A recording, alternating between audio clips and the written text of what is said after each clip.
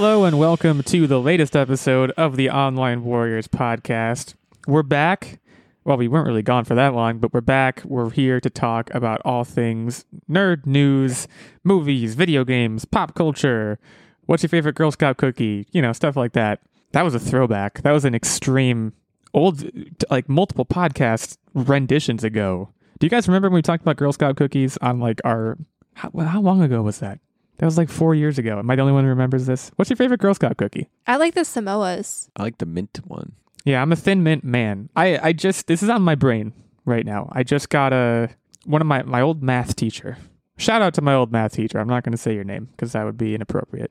She had a daughter. Does she listen to the podcast? I don't think so. There's no way to know, really. Well, there probably is a way to know, but I'm not gonna look into that. But she has a daughter now who's selling Girl Scout cookies, and she posted on Facebook saying, "My daughter's selling Girl Scout cookies," and I said, "Hot dog." I haven't ordered any yet, but I'm probably going to, and they're going to be all Thin Mints because to me, there's no other Girl Scout cookie. Are Samoas the coconut ones? Don't tell me. Those are the ones you always want Samoa of. Okay. Well, that's Tactic. He's on the dad jokes for this episode. I'm Illegal86.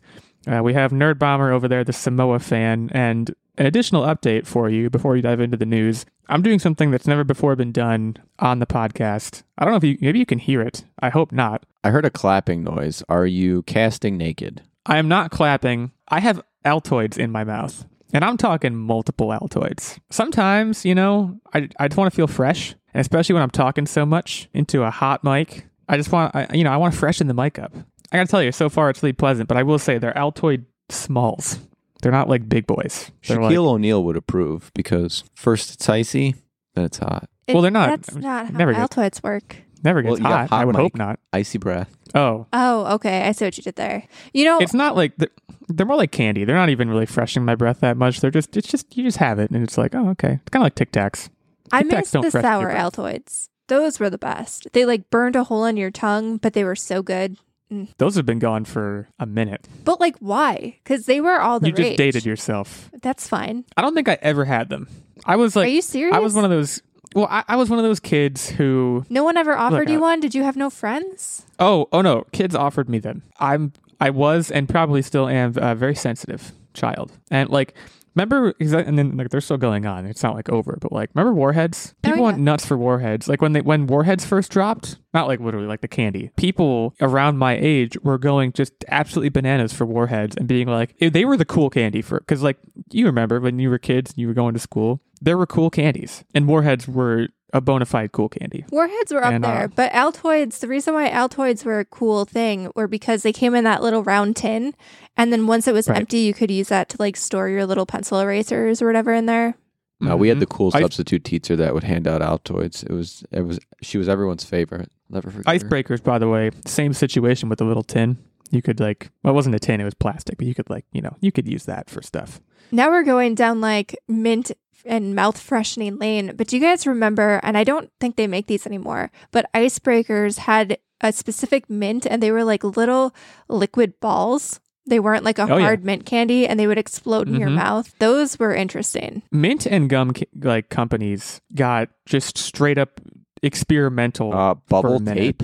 You remember that? Well, Bubble tape is Bubble still tape around. wasn't minty. Bubble tape's still going on. Yeah. Your boy, Illegal86, was absolutely crazy for bubble tape. That was one that every time I went to the grocery store, my Mom, can I get bubble tape? And she was like, yeah, whatever. Who cares? As a professional in my career, I think I've now decided that I'm going to 3D print a bubble tape holder and walk around the office with it on my belt. I feel like that'd just be a sweet look. What's going to be in it? Because you got to put something in it. Bubble tape. What the hell?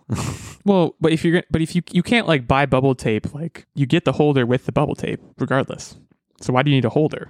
It's to hold it onto my belt. Kind of like a cell phone. Oh, clip. it's like a cell phone clip. Okay, yeah, no, that's a very. I'm going to make this, and it's going to be made such that you can still access the bubble tape while in the holster, so you can be just like a regular sheriff in town. Just now, do you guys remember? And again, this still might be going on. We might be talking about a bunch of these candies like they're ancient relics and they're like still around. But do you remember Listerine? I don't even remember what they were called. Oh, the little strips. Those are actually still a thing. The little piece of plastic that you would put on your tongue and they would dissolve.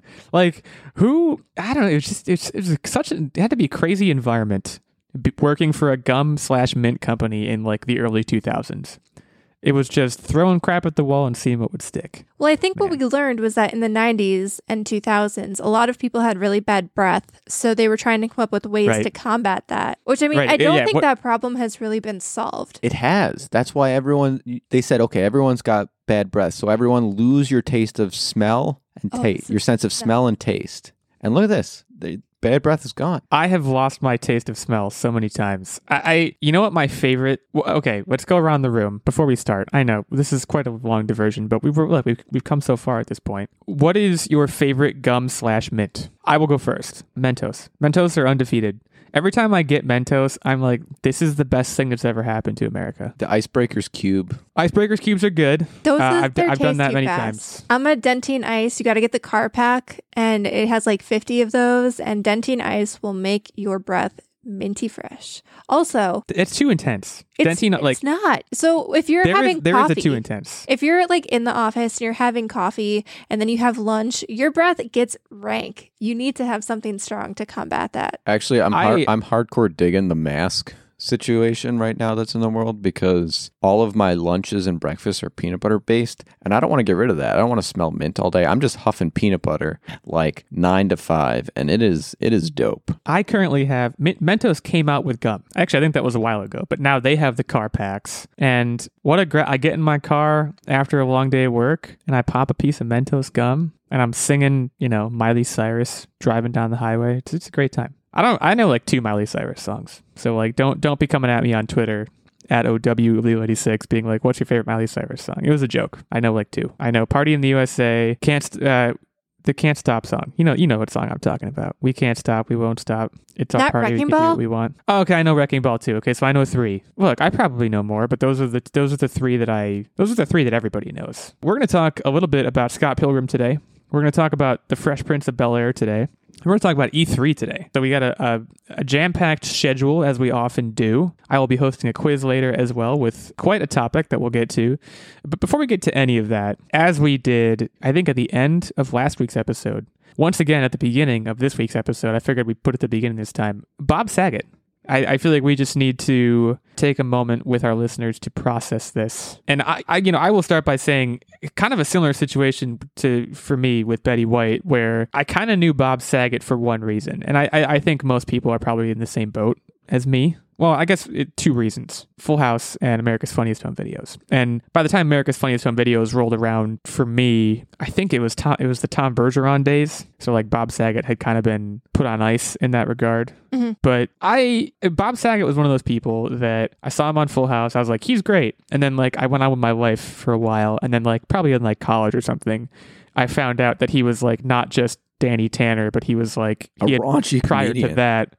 Prior to that had been not just like a really good comedian, but like a rated R comedian. And I have not listened to any of his stuff. I probably will go and listen to it now, but it's again one of those situations where you have so many people coming out of the woodwork being like, what an incredibly kind person. Everyone's worse off now that he's gone. So I don't know. I mean, I was never a huge Full House watcher myself, but well, Full House is where I got my namesake from. Nerd Bomber is actually something that the girls said. I think it was Stephanie Tanner in the show. She called... I never knew that. Yeah, that was where it came from, actually. I watched Full House, I don't think I was around to watch it in live time. I watched it mostly syndicated because I believe there was a block of time on ABC Family where it played from 1 to 3 p.m. and you got 4 episodes. And so I must have seen Full House in its entirety probably 4 or 5 times over. I loved Full House. And this is sad. I mean, he was only 65. Right. We don't know. And I should say, as of this recording, at least, they haven't said what happened. And I'm not sure if anyone knows what happened. It's just he was found in a hotel room and no foul play was suspected. It didn't seem like there were drugs or anything involved. These things happen. It might have just been he had a heart attack or something. I don't think we know. Have you guys heard anything? I haven't heard anything else yet about how or why. Yeah, I haven't heard anything other than that. What you said, no foul play, no drugs, nothing like that. Yeah, I saw BJ Novak, I think it was, tweeted he had just recorded. I mean, Bob Saget was still very active. He has a podcast that I think BJ Novak had just sat down and talked to him for a podcast. And he was like, wow, I talked to this guy last week. And that I can't even imagine how that must feel. Well, he was down in Florida because he was still actively touring. Like, he was down in Florida on a tour. He was still doing stand-up. And, well, I don't know if it was stand-up or more just like... I mean, I being guess Bob, like distinguished Bob, speakers, right. talks and stuff. Like, he's Bob Saget. He's been through so much. I would love to sit down and chat with him. Unfortunately now none of us will have that chance. But yeah, it's a tough thing. Rough way to kick off 2022, honestly. Yeah, what the heck, 2022? Give us a break. So let's transition to what you might think would be a happier topic. But I need to take a few minutes and kind of go like full Lewis Black rant about this Bel Air trailer. Guys, this was the worst trailer for a television show I've seen in a long time. Really? I have problems with it, but I don't think it was a bad trailer. I watched this with my fiance. I actually watched this trailer twice because I was like, did I really see what I just saw? And I had to play it back. And second time I watched it was with my fiance, and she was like, this looks like a YouTube Red series. No, so before not a compliment. Get into it, I want to say what my take is, because I want to see if I'm unique here or not. And I don't want to seem like I'm just copying what you said. So the beauty of what the Fresh Prince of Bel-Air was, in my opinion, was that it came off as a light show, but took you by surprise when it hit you in the feels. And that's what made it so great. The trailer for this show comes off as a heavy show that has some light elements. And it feels like it's specifically trying to monopolize on those heartfelt moments that made the Fresh Prince of Bel-Air great, when it wasn't just those, it was the culmination and the surprise factor that it had. I maybe have never agreed more with you on this show. Like that is exactly what the problem is, that the whole time you're watching it, you're just kind of going, oh my God, it's like they don't know what the old show was. Because the old show was exactly that. It was a show it was a sitcom. It was designed to be funny. It was designed to be, American escapism, and then occasionally they would be like, oh yeah, and by the way, Will Smith can act really well, so here's him seeing his dad walk out on him again, or here's him taking a gun away from Carlton. And yeah, they flipped it this time, where like you said, it's going to be this show that takes itself extremely seriously. It's going to be a show where Carlton is not going to be funny at all. It's so weird. I can't even believe it still. I watched the trailer an hour ago or so, 2 hours ago, and I'm still just kind of shocked. And I didn't even, by the way, this is another show that I've watched plenty of this show. I never felt a super strong connection to it, but even so, I was insulted when I watched this trailer. I was like, really? What's weird to me is Will Smith is so closely involved, and the character's name, by the way, if you can piece together various parts of the trailer, the character's name is Will Smith. The main character's name. They didn't change it or anything, which is fine. But I don't understand. I don't understand. I don't know. I mean, what Nerdbomber, you were about to say something that you didn't get, and I'm curious to hear what that is. Well, that was pretty much what I was going to say. Will Smith is a producer on this show, and you would think, he would know at his heart what the Fresh Prince of Bel-Air was supposed to be and what the core of it was. It almost felt like when I was watching this trailer, this is a completely different show. And that they took the characters' names and they took the show name and they're dressing it up as a reboot, but really they are fully intending to make almost a completely different show. The background premise is going to be the same, but this is a completely different show. And I'm very confused. If you changed the names in this show and you said this is just Will Smith new drama, I would watch it. Now you're telling me this is a Fresh Prince reboot, and I'm like, no, this is not. This is not what this is at all. And it's fine. It may be very good, but label it what it is. And I get why they did it. There's a lot of reboot sitcoms coming off, and they're just not sticking. We're not in the same sitcom. We can't redo what was done in the past. So I get them taking this new take, but I agree with you, Nerdbomber. Then totally call it something different. Right. The kid they got, I'm sure, can act, and I'm sure he's very good. I almost feel bad for him because this is a situation where people who don't watch the trailer, which I'm sure are going to be some people, are going to be like, oh, good, a Bel Air reboot. I'll go watch it. And they're going to be like, what am I watching? And it's going to fall on him. And I just and I know listeners might come on our Twitters and be like, oh, so you just want a shot-for-shot remake? No, that's not what I'm saying either. But this is just taking what made the first show good and flipping it upside down. And I just don't understand the reason for that. Would you say it was flipped turned upside down? Nice. It was flipped turned upside down. They're just in fairness, the other side of the coin is when you think about, the premise of the original show is Will Smith was in Philadelphia, and think about the intro to that show. He gets into a fight on the basketball court, but a guy picks him up and spins him around. This gets dark. This is like he's in prison and guns. Some guy is going to try to kill him. And that shot especially was insane. They're like in West Philadelphia, born and raised on a playground. Oh no, there's a guy looking at me through a jail cell, holding a gun to his own, a finger gun to his own head, and basically saying he's going to kill you. That makes more sense as to why Will Smith moved. So I get that side of it. And I will say, this might be Will Smith. When we look back at some of these 90s shows, The Fresh Prince of Bel-Air put a very rosy spin on things that were happening. That's the point I was trying to make. And so I can understand, even beyond just the fact that a sitcom doesn't necessarily play super well these days, I can see why Will Smith might want to go back and be like, okay, so you had your entertaining, comedic Fresh Prince of Bel-Air, but this is what it's actually like. And I get that too. It just feels cheap. It just feels cheap. I understand it. And the point I was trying to make was when you deconstruct the original premise, you wouldn't move across the country because a guy picked you up on a basketball court and spun you around. You would move across the country because a guy threatened to murder you. They made the premise of the show, I suppose, more believable than the previous rendition.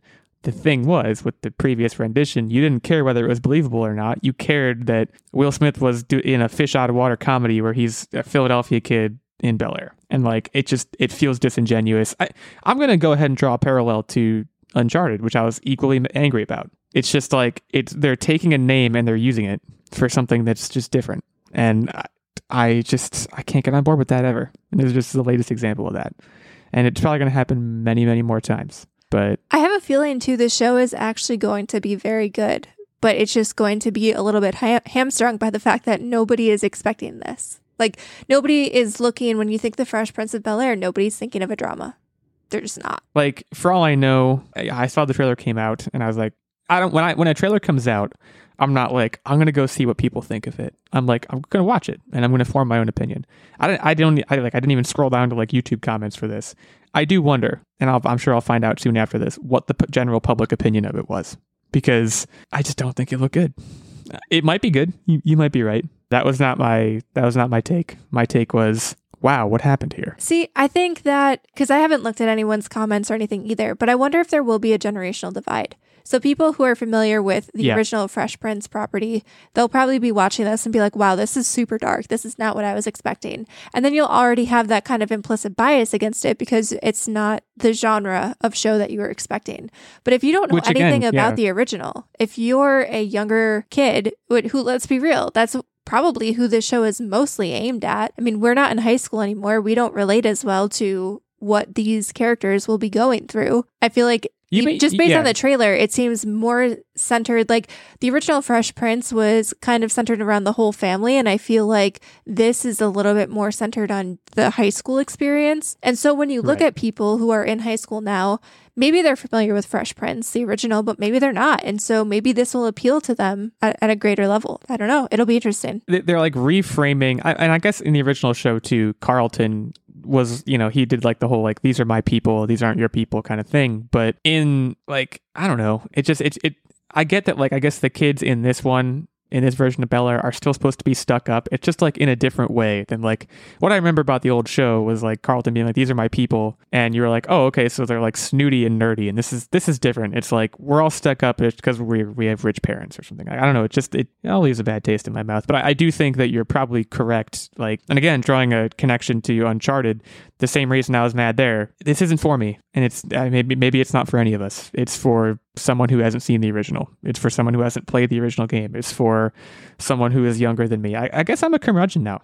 I don't know when that happened. Well, I mean, it's different. Teen media has changed. You look at the things that we were watching when we were teenagers, and it was stuff like Boy Meets World, where it was it felt very after school special, wholesome-y. What teens are watching now, you look at the CW, you have 13 Reasons Why. Well, and Riverdale and these heavy dramas. Yeah. Teens are watching heavy dramas. And so this feels more in line with a lot of the shows that they're watching now. I'm sorry for you guys. Like, I mean, your we had stuff's that heavy. too. It's- We had like Yeah, Degrassi. Degrassi was very heavy. It's just, It it just- was Canadian and not many I people agree though. watched it here. I agree. I'm sorry. Like it can't be very much fun. Like you said, it's just like we had Boy Meets World, Fresh Prince of Bel-Air. Like my goodness, however many Disney Channel shows.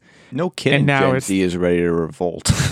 But I mean, It's just like full general- of mature themes. It's sad. this is probably like a broader scope than nerddom or pop culture, but in general, kids are growing up faster. Whether that's because of the advent of the internet and being connected or just being exposed to information and news at a younger age. I mean, kids are more aware of drama, that things aren't all just after school, especially now more so than ever. Like, I think that's just the media is portraying kind of how they live now. That makes me sound super old, but I feel like we were a little bit more I think you're right insulated again. growing up. Yeah, I think you're totally right. I still like none of these opinions, which I think are correct, are making me walk back my assessment of this trailer, which is that it was bad and the show is going to be bad. But like when you dissect why I might feel that way, there's a lot of potential reasons, and most of them relate to me being old and crotchety, and I accept that. So if you want to come after me on the social medias, at OW86, you're welcome to do so. But if you do so, I would encourage you at OW Tactic, at OW Nerd Bomber, come after all of us. At Online Warriors 1, the main show account, also available to be came after, so that's how Twitter works. So we'll see. This has a release date associated with it. I don't know what it is. Google, please tell. Okay, I Googled Bel-Air release date and it's coming up with Sunday, February 13th is the actual correct date. Valentine's Day special, everybody. You want some romance? Check out Bel-Air. Let's talk about E3. Let's sandwich our television topics, and in the middle of that sandwich, a delicious E3 meat. I don't know. Make of that what you will. The news to be had here. E3 2022 again will be online only. Following COVID surges. I mean, obviously, the world loses here, but we win. Is that a fair assessment? Is that a fair assessment of this? Because that's how I feel. So Yeah, my I question, enjoyed it online last time. my question to you guys, like, I know when it was live and in person and there were live showcases streaming, a lot of it was during the workday, but like, did your experience with E3 change? Yeah, like when it used to be live, you got the whole scope of, there was an auditorium, people would cheer and clap, there would be things on stage happening like bands and whatnot. And now that it's mostly digital, like you still get speakers and stuff, but for the most part, it's a more pared down, less flashy experience where it's just a bunch of trailers. Which one do you guys prefer? Well, so I'm in it for the trailers either way. Like, I'm not the kind of person who's going to seek out much else. Maybe some gameplay footage, but like for me, honestly, in terms of how much I've watched, it's remained fairly constant. But I do feel at least a little bit like the online event was directed more towards me, which felt good. Again, I feel like the world loses here, but I, as a person who has some investment in the video game world, I feel like a winner. So I don't know, maybe that's selfish of me, but No, I maybe couldn't you guys agree will more. agree. It absolutely feels more geared toward the remote viewer because that's all I got, and it Right. feels like I'm a part of something bigger as opposed to a bystander to all the people who were fortunate enough to go. Let me ask you a question that's only tangentially related. One of the things I remember about E3 last year was watching a lot of YouTube videos live as they happened, which means you get on the right side of the video, the comments box. Oh, I turned that where nonsense off. The comments are just rolling past you. I have to ask, who's doing that? Like, because all the comments are like, Xbox is better than PlayStation. Or No, like, because my favorite one was when when a trailer would come on that everyone was excited for. You always saw, "Let's go," and I would there is a lot of that. 100% do that if my fingers can type fast enough. I just like stuff like that. Don't get me wrong. It's nice to see excitement, but it's like interspersed with like messages of varying political quality and like just meanness that I'm like, why did you even write this? Like comments on a regular YouTube video, I do understand a little bit more because they have a chance of remaining there and like becoming very popular thoughts. But like on a live stream, I like, don't know. what is there to This gain? might just be the communities that I've fallen into, but over the years, I found the internet to be more and more friendly. And is it just me? It depends where you go. No, I think it depends where you go, but I think on balance, you're probably right. I don't think unfortunately, I don't think video game live streams are a place that it's not the first place I would go looking for that kind of. You're going to see a comment from Tech. Hey guys, I'm super friendly. And it's just going to scroll up. You're like, oh, that guy's nice. Right. But again, like what do you gain from typing that? Because it scrolls away maybe faster than anyone can read it. It's a reaction.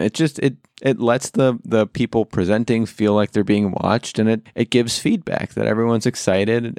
I totally get it. I mean, it's kind of similar to Twitch streamers. Like, okay, yeah, when you're a smaller Twitch streamer and you're getting comments and messages, it's slower drip, so you can respond to every single one. But when you get into like the bigger streamers and you see people interacting in the chat, I don't necessarily know if it's so that, a streamer or the presenter can even see you. I think it's the hopes that someone else in the comments or the chat is going to engage with you and have a conversation. And I think some of it's just trolling. I'm well aware. I did cut you off, Nerd Bomber. Like, what's your opinion on the new E3 format? Do you feel like Tactic and I clearly feel, which is, we feel better? Is it fair to say we feel better? Like, I like it. Seems like, I think one of the things, so like, obviously, we're not big. We're an indie podcast, but having everybody on the same... Well, we're big. We're huge. Sure. We're big in Japan.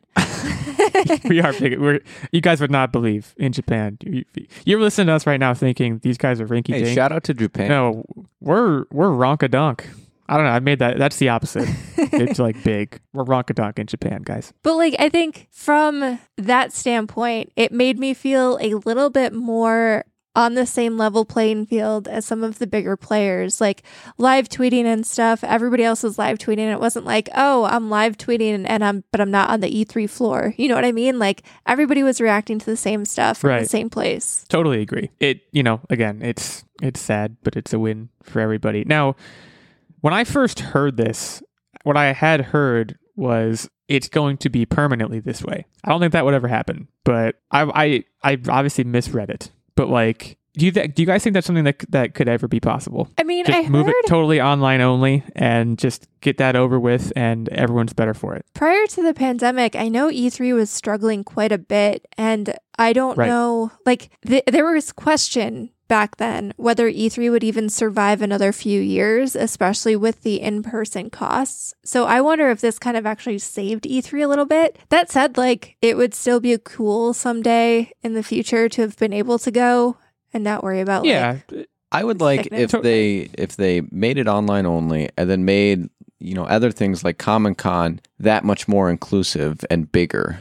Well, I consider also like a hybrid situation where there is it is a chiefly online only event, but on the days of E3 in, 10 major cities around the country, there are places you can go and watch the event with people. Oh, that'd be cool. So, like a giant projector screen. Yeah. So you have the option to, do what we've done these past 2 years and it makes it more accessible, at home and enjoy it. And you get camaraderie with people within your area that are interested in the same stuff that you might not even know otherwise. Oh my goodness. I am in love with this idea. And you spread out, because like another thing about E3 is like, famous people go and like do stuff. And like what famous people can go to 10 different cities and there's famous people everywhere.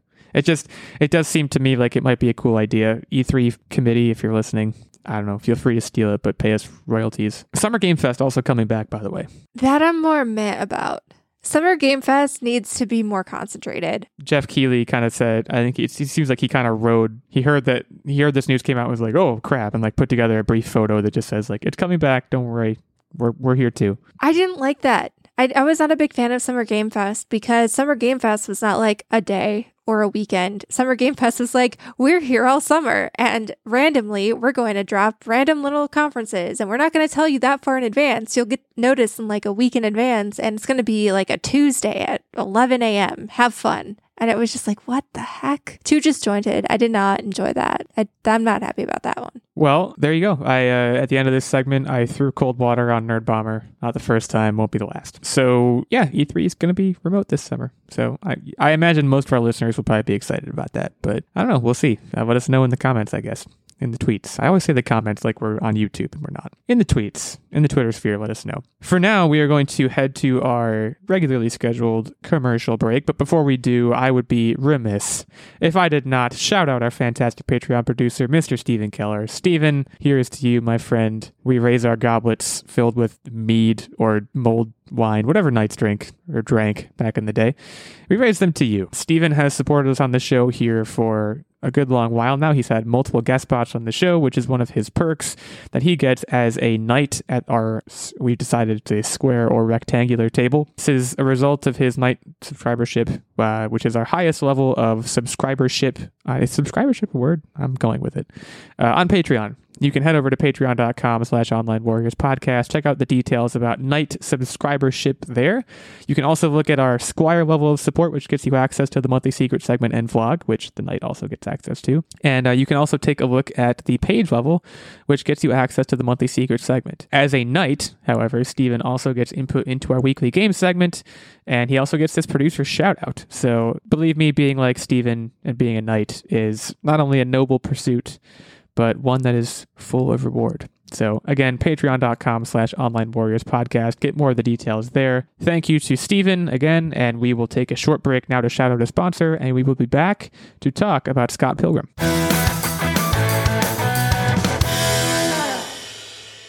If you have a business, you need a website. And what's the best way to get a website up and running? Choose a website hosting company that makes it simple, like Pair Networks.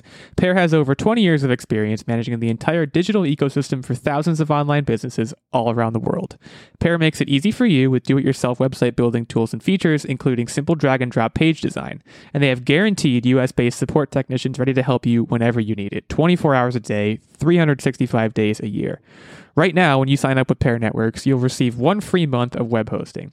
You can see for yourself how easy it is to build your website for free by visiting pair.com/free to get your first month of website hosting for free by using the code QUICKSTART.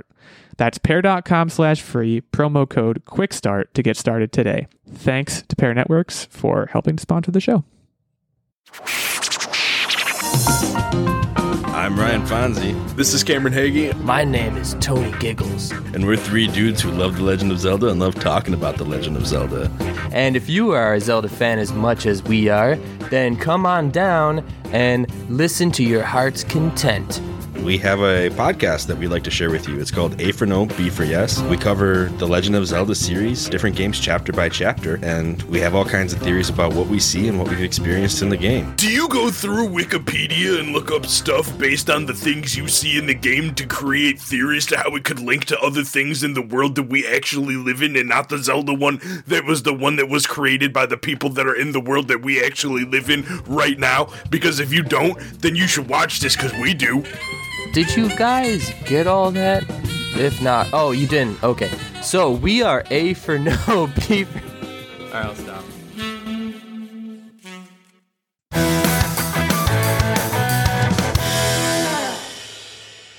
Okay, we are back to talk about Scott Pilgrim. Now, Scott Pilgrim, I think I've mentioned it on the show before, but if I haven't, one of my favorite movies from like this era of moviedom. I think this was like in the 2000s, maybe the late 2000s, based on a graphic novel series originally adapted for the screen by Edgar Wright.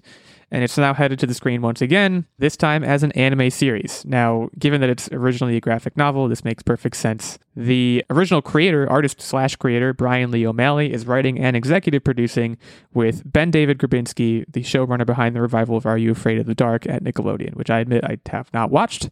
But they will be running this show on Netflix in conjunction with UCP, a division of Universal Studio Group that was behind The Umbrella Academy and Chucky. So, first of all, did you guys see Scott Pilgrim, like the movie? Because it does seem like it would be right up your alley. Yeah, I'd be surprised and upset, honestly, if you hadn't seen it. This is a graphic novel series that only has 6 volumes, published between 2004 and 2010. So, admittedly, not a whole lot of IP to work from, but this one's got legs, I think. And something else that I did not mention, the anime house Science Saru is on tap to provide the animation work. Now, I don't know particularly anything that they've done. I know you guys are more anime people than I am. Maybe you do. But this is going to be an absolute smash. I think this is a no-brainer. I'm to the point that I'm surprised it hasn't yet happened. So, Tactic, you're an anime. You are an anime. Is that fair to say? I am one with the anime. You are. I would say you are one with the anime. You know, I'm glad you opened with that too, because the biggest blunder that they can make is the animation style. I mean, this was very comic booky, and it needs to maintain that. They can't try to be crisp with the way they do it, because it can't be. It's not. It's rough around the edges. It's page turning. There's pows, kerplops. Kerplop is the sound of like a squishy thing falling, if you didn't know. In the live action movies, that's also the case. There's graphics. And so you have to stay true to that. And as long as they do that, I think the formula is fantastic for them to really make some quality content. Totally agreed. You know, I'm batting 1,000 with you agreeing with me. You know, you really are today. It's been an interesting day. I mean, I feel like we don't disagree that often, but this is a little much. I don't want to gross out the listeners. One question I do have, I guess, I do think, especially, you know, when I watched the movie, I had no Edgar Wright experience and I had no Michael Cera experience really to speak of. I didn't. That was your first Michael Cera movie or anything? I believe so, and it's still probably my most significant touch point with him, and he is fantastic in this movie. And I know you don't take any of my recommendations to heart ever, but I feel like I need to give you a list of his work and you need to just go watch it. There's a lot that's like up your alley. Have you seen Nick and Nora's Infinite Playlist at the very least? I was about to say that's the other one of his movies that I've seen that I did enjoy. So you got me pegged on that one, certainly. But I didn't watch Arrested Development. I mean, gosh, what is he in? I know there's a lot more, but I'm just like kind of blanking. Have you seen Superbad? Right now on his. Oh, of course, I've seen Superbad. Maybe I'm wrong. I just like whenever I think of Michael Cera, I think of Scott Pilgrim vs. the World. Have you seen his Juno? Credit, I think. I have seen Juno. Okay, how long are we going to do this? I don't have a good memory. We're just going through his IMDb at this point. Right. I've seen all of those movies, but the first movie I think of when I think of him is definitely Scott Pilgrim, and I think it's because he's well suited for the role. And I mean that, or I guess I say that as someone who still to this day has not read the graphic novels. So maybe he's actually wrong, but he sure feels right. It might have been, you know, he just gelled with Edgar Wright really well or something. But Nerd Bomber, I'm not sure, you know, Tactic is an anime. You are an anime, but I would say less so. First of all, is that a fair assessment? Yeah, I dabble. I would say I like more mainstream anime. And even that, like, I'm not big into Dragon Ball Z. That's not my vibe. But I do, like, I've watched some. Probably not enough to make me an anime like Tactic is, but I think he's an anime. Yeah. Yes, he is. This, though, I can definitely see myself watching. I also really like that they got, you know, the fact that anytime there's something where the original creator is having a hand in crafting the new story and the adaptation, I'm more interested in it because I feel like you're less likely to screw it up. So it must mean their ideas are very good. Otherwise, he probably wouldn't want to be attached to it. Right. And maybe that's not how it works, but it sure feels like how it works, or how it should work, I guess. Another fun fact about Scott Pilgrim, by the way, the movie, which, yeah, go pause the podcast and watch that movie if you haven't seen it. Ramona Flowers, one of the most attractive female characters in any movie, in the Edgar Wright movie. I was smitten with Mary Elizabeth Winstead. I don't think that's going to happen with the anime version, but... Hey, you never know. You never know. That's true. This is big. There's no release date associated with this yet. It's still in the early going. But yeah, I think this is going to be an absolute smash. I am curious. Another thing I'm curious about too, the story of Scott Pilgrim lends itself very well to cameos, right? I mean, the Chris Evans cameo being first and foremost in my mind. They were like, let's get a hunky famous guy. Do we have voice acting opportunities for the League of Evil Exes? And if so, can we get Mark Hamill? I guess is like my number one question to like just, I don't know, be one of the boyfriends. Maybe he sounds too old. I don't know. But I don't know. Maybe he has it in him. We'll see. This is big. I think this is going to be a big one. So we'll check back on that. We'll let you all know. And for now, we will transition, as we always do, into what we've been up to. And Tactic, since you and I have been two peas in a pod today, I'm gonna let you kick us off. Okay, so those of you who follow me on the Twitters, you guys know that I gave in and wasted a lot of money, guys. It happened. It's not a waste if you enjoy it. That's a very mom thing to say. Or maybe it's not a mom thing to say. It's just a thing to say. It feels like I should have just nestled away the money, but you know, sometimes you have this vision of a bigger picture, and you just got to execute. And per my New Year's resolution, I had said I'm going to start There you go. executing. And so I had purchased various components of what I think will make a successful quadcopter.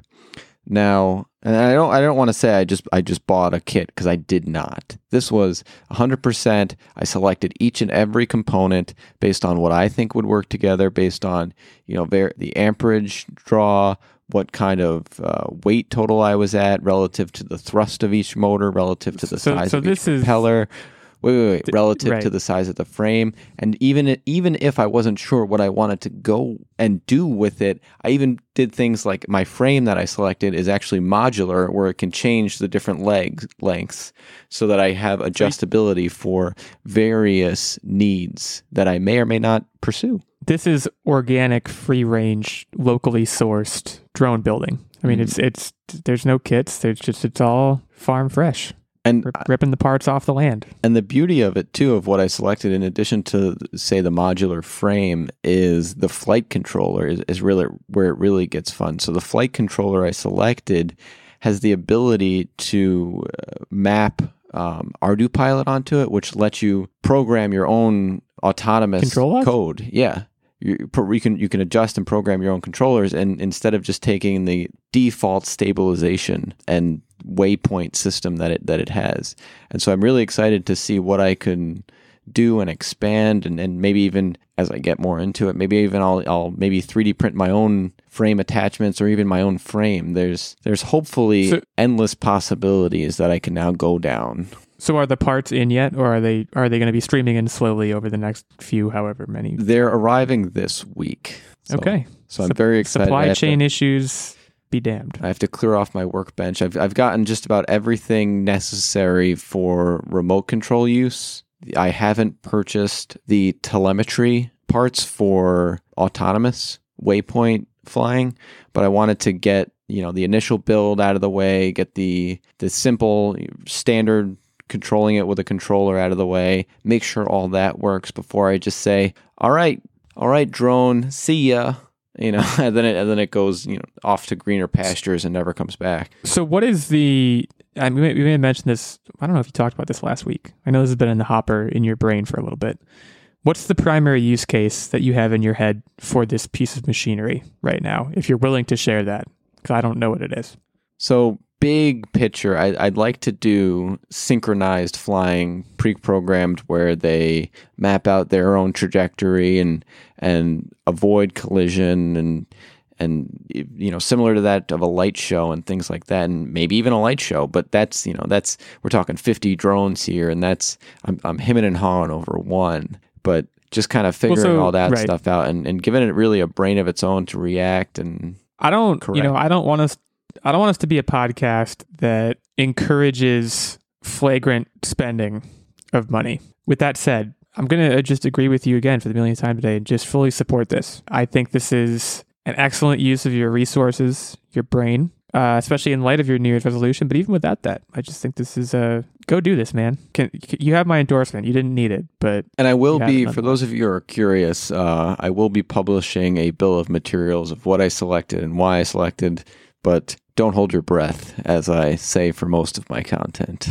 Well, there you go. Because they could suffocate, or yeah, they will most certainly suffocate if they do that. Okay. Well, don't do that. Does that bring us over to Nerd Bomber? Or is there anything else you want to update us on? We can move over to Nerd Bomber. Nerd Bomber. All right. So I didn't make any big expenditures, but we did watch a movie and played a new board game, and actually played a video game. I'll try to keep them semi-brief so I don't talk ad nauseum. Well, these are good. The first movie that we watched was The Tender Bar. This is the new George Clooney, Ben Affleck movie. Forget the kid's name. Ty Sheridan. Yeah. This is on Amazon Prime streaming right now, included for free. And this was actually, I had kind of mixed feelings on this. So the initial walkthrough or run through, I guess, of this, I thought it was a good movie. I wasn't sure I liked the way that the movie ended. And this is not really a spoiler. It just felt very abrupt. Like all of a sudden they were like, okay, and we're done now. Right. And you just kind of feel unsatisfied a little bit. And like there could have been a more concrete, better ending. It just seemed very sudden. That said, like I think Ben Affleck did a really good job playing a extremely sympathetic And Oh, Ben Affleck was the star of the show Yeah, he- easily. hands down the star of the show. I think when the movie ended and we started talking about it, though, I don't know if I actually liked the main character, or at least how the main character was portrayed, which is a little, I guess, Right. problematic. But when you're watching the movie, you find yourself very sympathetic towards the main character, and his relationship with Ben Affleck's character, his uncle, is just it's a very feel good type movie. But in retrospect, you kind of look back and you're like, did I actually like the main character? I don't know about that. Yeah, I'm convinced he was the bad guy in his relationship. Well, so I have two problems with this movie. Having not seen it, I have two problems with this movie. One, I don't know when it happened, but it definitely happened to me at some point. I am unable to take Ben Affleck seriously anymore. I think Well, that's wrong. I think it's because of all of those photos of him holding the Dunkin' Donuts. That might have been when it happened. Because they're so fun. Have you ever Actually, seen these that photos? Like, persona fits this movie character perfectly. So I think you'll be good. I don't think so. I don't know. I always have a hard time, especially like in light of some of his more recent interviews, how that's not who he actually is. And to memify him and have that his entire career be overshadowed by a meme when he I is know. actually a very I good know. actor. That, like, I don't know. okay, but also, have you seen Sad Affleck? One of my favorite YouTube videos ever. Have you seen Sad Affleck? I It have. is, I'm just saying, like, I would not. it's so funny. I would try I know. to lock that away in a different part of your brain because he does give a really good performance in this movie. The last Not movie all I of saw his his movies are great. Like Gigli is a movie Yeah. that I wish I could fire into the sun and take my time back, but this is actually he has a really good performance in this. He's a great actor. I mean, like, I love him in Good Will Hunting. I think the last movie I saw of his that I really legitimately liked, thought he was legitimately good in, was Argo, which was like 2012 or something. And after that, I don't know. I just I fell off the train at some point. My other problem with the movie, though, perhaps more fundamentally, it has the most ridiculous title I've ever. Tender Bar was my nickname in high school. It's a ridiculous name. Well, I don't. it's supposed to be. I Like, know what it's- it. the book I know is what it called The means. Tender Bar, and it's supposed to be Yeah. because this is where the kid found like a father figure essentially behind the bar. Right. I get it. It's just I laugh. I turn on my TV and my Fire Stick and I see and I laugh every time because it's like their main banner right now because they want me to watch it and I understand that. But it gives me a chuckle. That's all. I might try it. I'm open to it. I will say, in terms of in spite Clooney of what I just movies, said, I'm open to it. like I tend to find Clooney movies, they're not always bad, but they're always very long. And sometimes they get a little dry. And this was not. I think this was maybe an hour and a half. I think it was 108 minutes, if I almost remember on the nose. But like it didn't feel super long, and it wasn't your stereotypical super long Clooney movie. So not a bad thing to check out. I think there led some discussions about the main character, and I don't know, just interesting conversation after the movie. But yeah, so that was the movie we watched. Then I got a new board game, which is Castle Panic. And this is a cooperative board game, or you can play it solo. And essentially, it's a castle tower. Tower defense? Yes. Tower defense. It's yeah. a tower defense game. And so you have a pile full of monster tokens, and you're basically having to stop. You have a ring around your tower, and the monsters progressively march ring to ring towards your tower, and you have to stop them and work together with your teammate to play cards, trade cards, figure out the best way to stop them all. And the game doesn't end until you've cleared every single monster tile that comes with the game. And it was actually a lot of fun. We managed to win our first playthrough, and it's pretty simple. I'm at a point sometimes where, like, if I have to sit down and read like a epic lengthy book, like for what is the game that you love, Tactic? Mansions of Madness. That is too unwieldy for me sometimes. This was not that. No, Haunted House on the Hill. Was it? Yeah. What's Mansions of Madness then? Is that another game that's very similar to that? I feel like we've played. Sounds like it's a Mad Mansion. Haunted House on the Hill. Are you talking about Betrayal at House on the Hill? Yeah. Yeah, there's just a big book, Okay. and you're like beholden to this book the whole time, and it's fine, but like also I don't want to read when I'm playing a game that much, and I don't need to be constantly listening to someone read me instructions when I'm trying to play. So this was good because this is not that, and it was very simple, easy to learn, but also like enough strategy and cooperation that went into the game to make it fun. So Castle Panic, very fun stuff. And then lastly, we started playing Dark Alliance. which is a video game around Dungeons and Dragons, and it's a co-op game. We only started playing for about like 2 or 3 hours. It got lambasted with reviews, and I don't know if it's as bad as the reviews say. It's definitely kind of like glitchy and buggy. I'm playing it on the original Xbox One. Tactic's playing it on the Series X. Yeah, it's pretty smooth. He's having a good time. Like, smooth-wise, I'm a little laggy and buggy, and I think that might just be a function of the console I'm on. But like, generally speaking, it's just like a pretty standard co-op fantasy adventure. I will say, I will give it credit where it's due. I really like the loot system because you get new loot, but you can't open your loot boxes until you get back to like your base camp after the mission is over. So your mission is never really interrupted by the whole party having to be like, oh, I just got this fancy new object. Let me go check my inventory, because you can't do that till the end. And I actually really like that. Super smart. So that is my update. The one missed opportunity with that game is character customization, because one of my favorite parts of Dungeons and Dragons is, making my character what I perceive them as, and having fun with that. I mean, the backstory alone, I've written pamphlets on backstory, and they just said, well, these are your classes that you got to choose from of preloaded characters. Go nuts. Yeah, in that aspect, it is kind of generic feeling, because they basically are just like, here are 4 characters you can pick from, sort of like Borderlands. You get no say in what these characters look like, what their backstory is, what they do. Like, this is what you get. I don't want to draw parallels to Borderlands, because I mean, like I said, D&D is you love it because you make the character your own. Borderlands is Borderlands. Well, no, but what I guess what I'm trying to say is, in this game, character selection feels more like Borderlands, where there's 4 options, you get to pick one. It's not like, even like playing something like Destiny, yeah, there's classes, but you still could kind of customize your character to your loadout and build, whereas it's like, this is your weapon. This is what you're going to do. You're going to have a big hammer and you're going to be slow, and that's it, Fair enough. So that's my update. Well, you heard it here first, folks. Dark Alliance is what it's called, right? Mm-hmm. I didn't mess that up. Yep. Check that out. Maybe is the review that I think we just heard. It's on Game Pass, so like if you have Game Pass, Game Pass is like a WTF thing, yeah, where you're just like, why not? Let's do it. On my end, I have 2 things I want to mention. One, a new board game. Board games, man. It's a great time of year to play board games. I've been going hard on the solo board games, but I'm actually going to shout out a multiplayer game, although I think it might have a solo mode, called Maglev Metro. This is a heavier game. I think we played in about 90 minutes, maybe even closer to 2 hours, 4 players. You're making magnetic rail trains in the city of Berlin. Although you could also Are the pieces actually magnetic?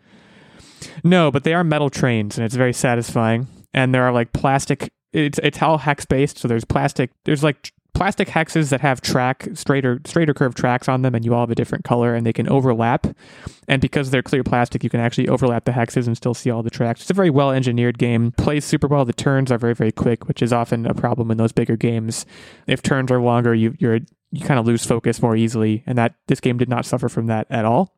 So I was a huge fan of that game. I just want to shout that out. I've been going hard on the games lately. And then we watched a movie on Netflix, The Incredible Jessica James. This is not one that I would recommend. This is one of those rare occasions where we watched the movie. The whole time, my fiance and I were like, this is really not that good. It's a lot better than it thinks it's a lot better than it is. It's one of those movies. And then it ended, and I went on Rotten Tomatoes. It's got an 89%. So maybe I'm just an idiot. But it has, the only person in it who you would know is Chris O'Dowd, who perhaps is most popularly known as the cop in Bridesmaids. That's what I know him from. He was great. He was funny. And the lead was pretty good, too. The lead actress was pretty good. The script had its moments, but was mostly bad and wasted a lot. This movie was, I think, an hour and 20 minutes long, and it could have been half the length that it was. There was a lot of filler scenes, which I just don't understand that. And also, if I didn't make it clear, it's a romantic comedy, which I tend to give a lot of lenience to and like generally love as a genre. But this one just wasn't really for me. I don't know, don't watch it. But also, it's a Netflix original, so if you have Netflix, it's free, so you could certainly do worse, I guess. So yeah, that's the extent of my update. More to come next week. XOXO Illegal 86. That's how I sign my journal entries, or my diary entries, depending on what kind of day it's been. I'm hosting a quiz today. As those who joined us last week know, I am 1-0 on the year. Nerdbomber 0-0. Tactic 0-1. So it begins. Let me tell you, it's go time, man. People are talking. That's all I'm going to say. There's whispers and murmurs in the vast reaches of cyberspace that it's going to be another rough year for you. And I want to motivate you. I want to take this opportunity to motivate you to not give those according to our time of day. listeners, it's really, I'm not really losing out on anything because nothing's been decided about the thing that I'm doing yet. Look, we'll get to it. We're very busy. I've been very busy putting together a quiz on marzipan, which, for those who don't know, today, the day this episode comes out, January 12th, is National Marzipan Day. I've never had marzipan, I don't think. If I did, it was unknowingly. Marzipan is a confection made from sugar, honey, and almond meal, or almond. And we're going to be going through some facts about it, all of which are numerical Price is Right style. You guys know. You've listened before. Or if you haven't, that's how it works. You'll see. We'll do 5 questions and a tiebreaker as needed. Tactic, good luck. Nerd Bomber, also good luck, but less good luck because... I've had marzipan once. I don't need your luck. Yeah, is it just like, are we like in a marzipan dead zone geographically? I've barely had the opportunity to eat marzipan. I had it at a potluck and somebody brought it as like a around the world style potluck. And I remember it being good, but I've never seen it anywhere else since then. I'm sure it's probably just we're in a marzipan dead zone where we live. Yeah, I'm okay with that, to be clear. I'm not a big almond person, but let's dive into this. We're going to start with actually a non-traditional marzipan. A pistachio marzipan sweet was made in Aleppo, Syria on 1st July 2003. By 225 chefs in an event organized by Spacetel Syria at Hamadanya Stadium. How much did the world's largest pistachio marzipan sweet weigh?